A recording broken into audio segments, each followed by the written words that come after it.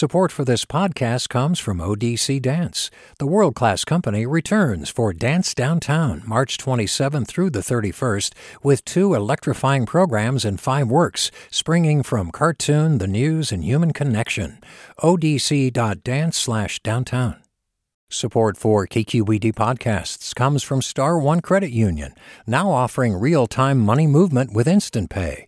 Make transfers and payments instantly between financial institutions, online or through Star One's mobile app. Star One Credit Union, in your best interest. From KQED. Welcome back to Forum. I'm Mina Kim.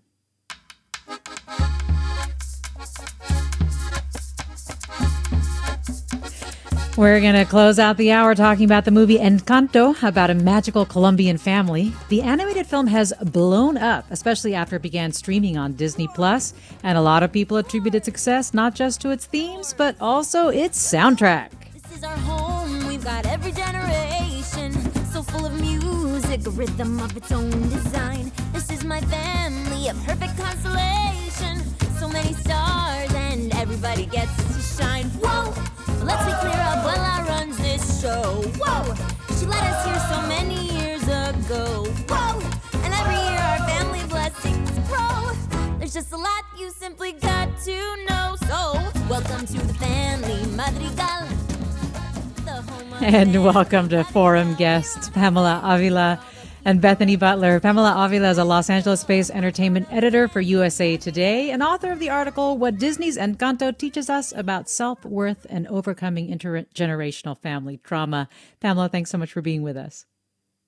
Hi, thank you for having me. Also, Bethany Butler is with us, a reporter covering television and pop culture for The Washington Post. Bethany Butler, glad to have you on as well. Thanks so much for having me. So, Bethany, when we say Encanto's soundtrack has been successful, what does that mean exactly? So right now that means that the soundtrack is #1 on the Billboard 200 albums chart.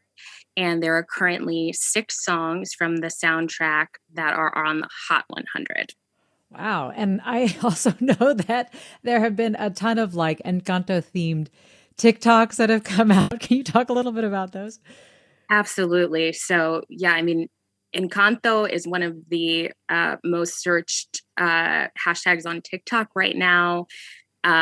People are reenacting the musical numbers.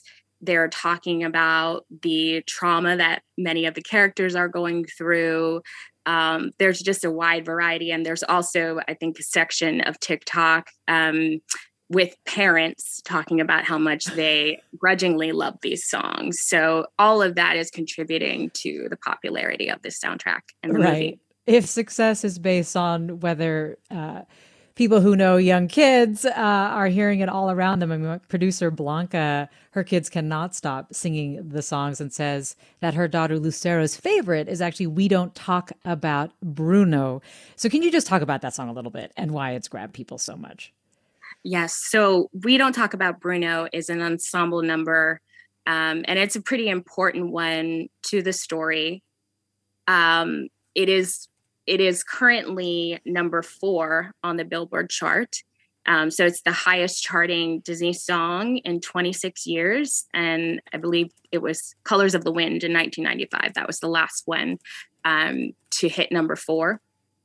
So it's done better even than Let It Go from Frozen. Goodness. Which was obviously a very popular song.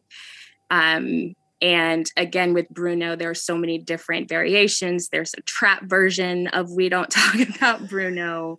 It's just really exploded. Well, let's let our listeners hear it. We Don't Talk About Bruno. We don't talk about Bruno, but it was my wedding day. It was our wedding day. We were getting ready and there wasn't a cloud in the sky. No clouds allowed in the sky. Bruno walks in with a mischievous grin. You're telling this story or am I? I'm sorry, mi vida go wrong. Bruno says it looks like rain. Why did he tell us? In doing so, he floods my brain. I will like the umbrella. Married in a hurricane. What a joyous day, but anyway, we don't talk about Bruno, no. We don't That's We Don't Talk About Bruno from the movie Encanto. And listeners, if you saw the movie, heard the songs, want to share your thoughts on them, you can do so at 866-733-6786. Get in touch on Twitter or Facebook or Instagram at KQED Forum. Email us forum@kqed.org. You know, Pamela, one of the things that's interesting about the popularity of Bruno is the fact that it is such a narrative song. It is really moving the story forward. I want to talk with you a little bit about the story itself that the music propels. Can you talk about what you saw as the themes and why that really stood out to you coming from Disney? I mean, I walked into the film expecting something completely different. And, because it is an animated Disney film, I was expecting maybe something a little more lighthearted. So walking out of the theater after seeing a lot of those themes of generational trauma and self-worth play out on the screen, I felt like, I needed to write something about it. It was really interesting and in a way exciting to see those complicated dynamics at play within multi-generational Latinx families in Encanto. Mm-hmm. So I felt that perhaps other viewers my age or that are also identifying as Latin American millennials might have also related to those storylines and to the songs that also propel the story forward. Yeah, you have this really great sentence in your piece for USA Today where you write, Mirabel, which is the main character, does what so many Latinx millennials working to break generational trauma want to do, stand up to the root of the issue, to the very person causing the hurt and pain. Lots of listeners are weighing in as well. This listener tweets, I really think the songs are so good because the overall film is so good. The songs work with really great themes, set up through story and character development. I wish the box office was better for the film, but it seems to have grown in popularity on streaming. And it so has. Sarah tweets, I've had the opening song stuck in my head for days. A listener writes on Instagram, all of them, all the time. Carissa writes, full soundtrack, baby. The other thing, and I think you touched on this, Pamela, is it really explores the pressures of having to carry so many burdens to keep this magic alive. And you hear that a lot in Surface Pressure. What did you think of that one? I think that aside from We Don't Talk About Bruno, that's probably my second favorite song. It's also really catchy, but I think it's one of my favorites because it just hits a little close to home in different ways with the lyrics. And I think Luisa's song, it represents all of the caretaker figures and eldest daughters in Latinx families, in my opinion. And, the things that she sings about, being the strong one and never having to ask how hard the workload is. And, basically all of the encanto is on her shoulders. And overall, the song just talks about, how she bases her self-worth on her acts of service to others. So I thought that was also a really interesting song and for her as a character, because again, it just goes back to those themes of just sticking to the same old ways because Luisa doesn't know what else she can do or how else she can be of service to the family, or how she can maybe be of service to herself and put herself first instead. So Pamela, it sounds like you were really struck by how Disney was able to touch on these nuances. Well, let's hear a little bit of Surface Pressure right now.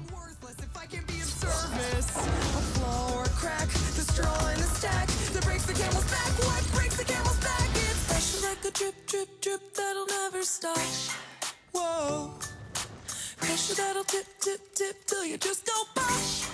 Whoa. Give it to your sister's older. Give her all the heavy things we can shoulder. Who am I if I can't run with the ball? If I fall to pressure like a grip. That's Surface Pressure from the movie Encanto, sung by the character of Luisa, whose magical power is superhuman strength and feels a lot of responsibility to use it to protect the family. And this listener writes on Instagram, Surface Pressure is a bop and an eldest sibling anthem. You, our listeners, are sharing your thoughts on Encanto and why the movie has spurred so many musical hits. We're talking with Pamela Avila, an LA-based entertainment editor for USA Today.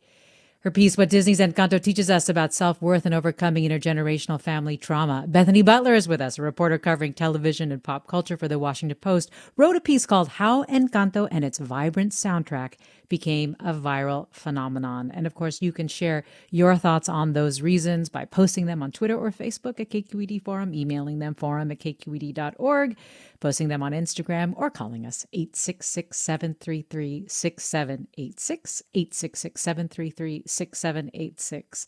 Bethany, in addition to all the other things that service pressure that we've touched on really seems to reflect, you also seem to think that it grabbed people because it connected to the issues we're facing with the pandemic, right? Yes, I think, I can speak personally, as a working parent who has my daughter home, my Encanto fan, it is a lot of pressure and sort of juggling, and we're all sort of doing the best we can. So I think there are so many different ways that people can relate to that song, whether like Luisa, you're juggling sort of the burdens of your family and trying to help your family, or you're juggling things right now because of the pandemic. Well, Richard writes on Instagram, that's what you get when you put Lin-Manuel Miranda in charge of the music. Everything he touches is gold. He's Disney's new Sherman Brothers, but even better. Can you talk about that a little bit, Bethany? Because I have read mixed things about Lin-Manuel Miranda being on this project. There are some people who are just like, he needs to give it a rest. He's just been doing too much. I thought the music was just okay. And then there are others who are like, he really came through in this piece with his brilliance and so on in this film. So wondering if you could touch on why you think that's emerging, and then also share your thoughts on whether you think it's accurate, what you think is accurate. Absolutely. So yes, there are effusive opinions on both sides. And I think just to recap here, we know that Lin-Manuel Miranda did the soundtrack to this film. He did many of the songs in Vivo, which came out on Netflix last year. He also had In the Heights, which of course was his first Broadway musical, and that came to HBO Max and theaters, I believe, over the summer. He also directed a film last year. So the man has been very, very, very busy. So I think there's a sense that maybe just for his own personal, self-care, he might want to take a break. But we know that there are many Lin-Manuel Miranda fans who love this soundtrack. The thing about Lin-Manuel Miranda, from the start of his career, he's pulled in, popular music, especially hip hop. And I think you see that in this soundtrack. And you also see a lot of traditional Colombian and other Latin rhythms that he worked in. And I feel like that's a signature of Lin-Manuel Miranda. Now, I personally am a big fan of this soundtrack. It's probably one of my favorite Disney soundtracks ever. So I might be a little biased, but that's my personal opinion. We're talking about Encanto, and you are listening to Forum. I'm Mina Kim. Pamela, Bethany brought up In the Heights, and I know that one of the criticisms that received was that there was not a lot of representation of Afro-Latinos. And I think you point out in your film that you feel like Encanto did a much better job of that, and that maybe he learned his lesson from In the Heights as well. But yeah, talk about how you think this film did overall on that level of representation, and even just the uniqueness of featuring Colombia for Disney.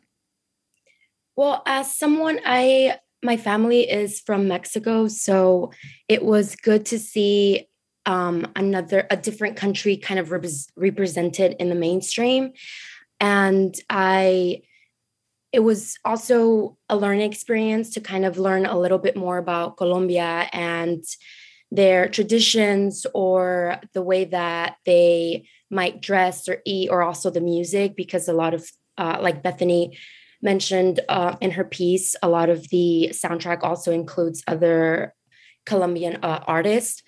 But I think it also did a really good job at just making sure that it didn't represent Latinos as a monolith, and it showed a variety of skin tones, hair textures, and just, just a variety of Latinos, and the fact that we don't all just, look the same or talk the same or have the same skin tones and things like that. And I did see the backlash that Lin-Manuel Miranda received from in the Heights.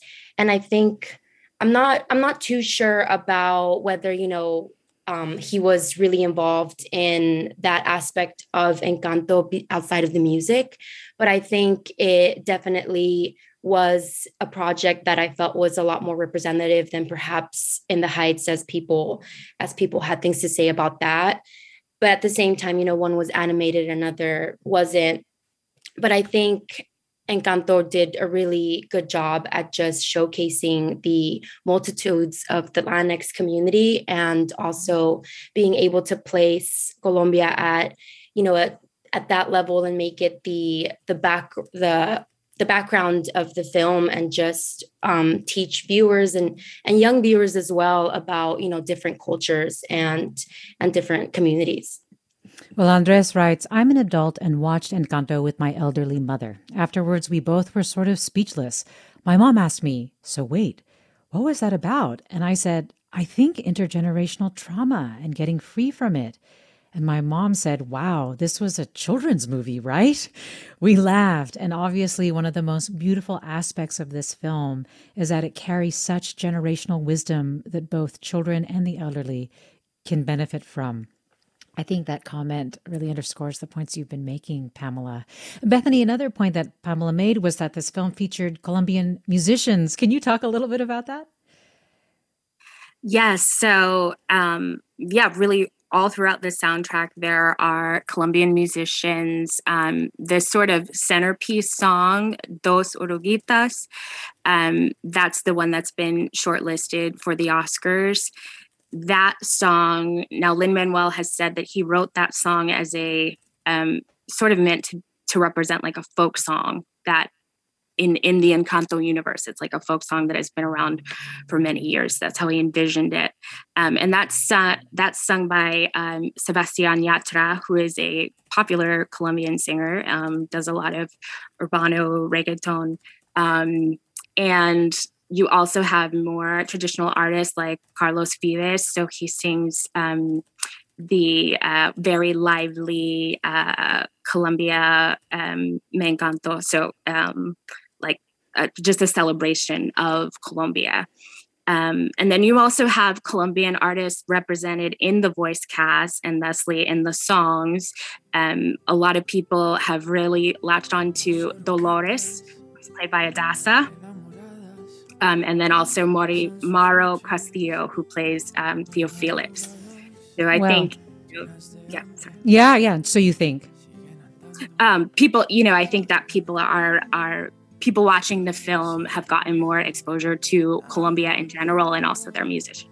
Yeah, well, what we're hearing in the background is Dos Oruguitas, and we are going to go out on that. Bethany Butler, thanks so much for talking with us. Thanks so much for having me. And Pamela Avila, really appreciate your insights on the film as well. Thank you so much. We've been talking about Encanto and its numerous musical hits. Blanca Torres produced this segment. Thanks so much for listening. I'm Mina Kim. This is Forum.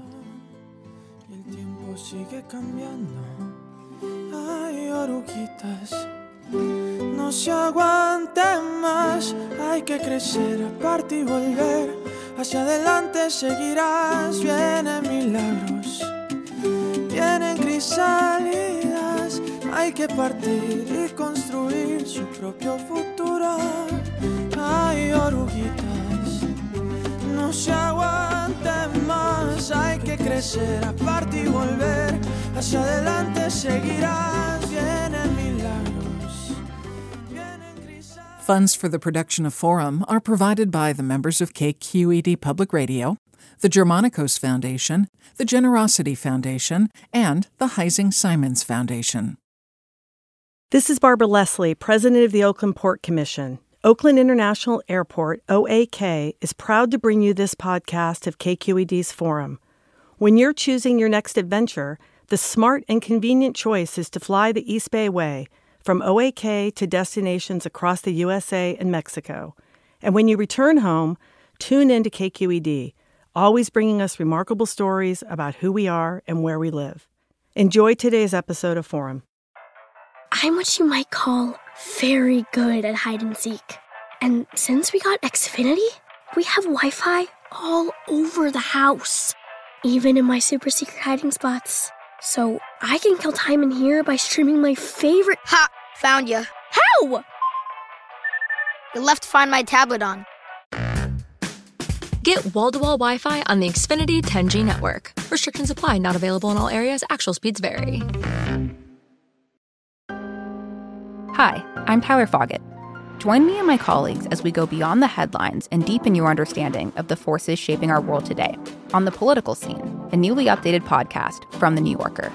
With episodes 3 times each week, The Political Scene accesses the sharpest minds in politics for insight and analysis about everything, from abortion rights to the war in Ukraine. Make sure you're following The Political Scene, available now wherever you get your podcasts.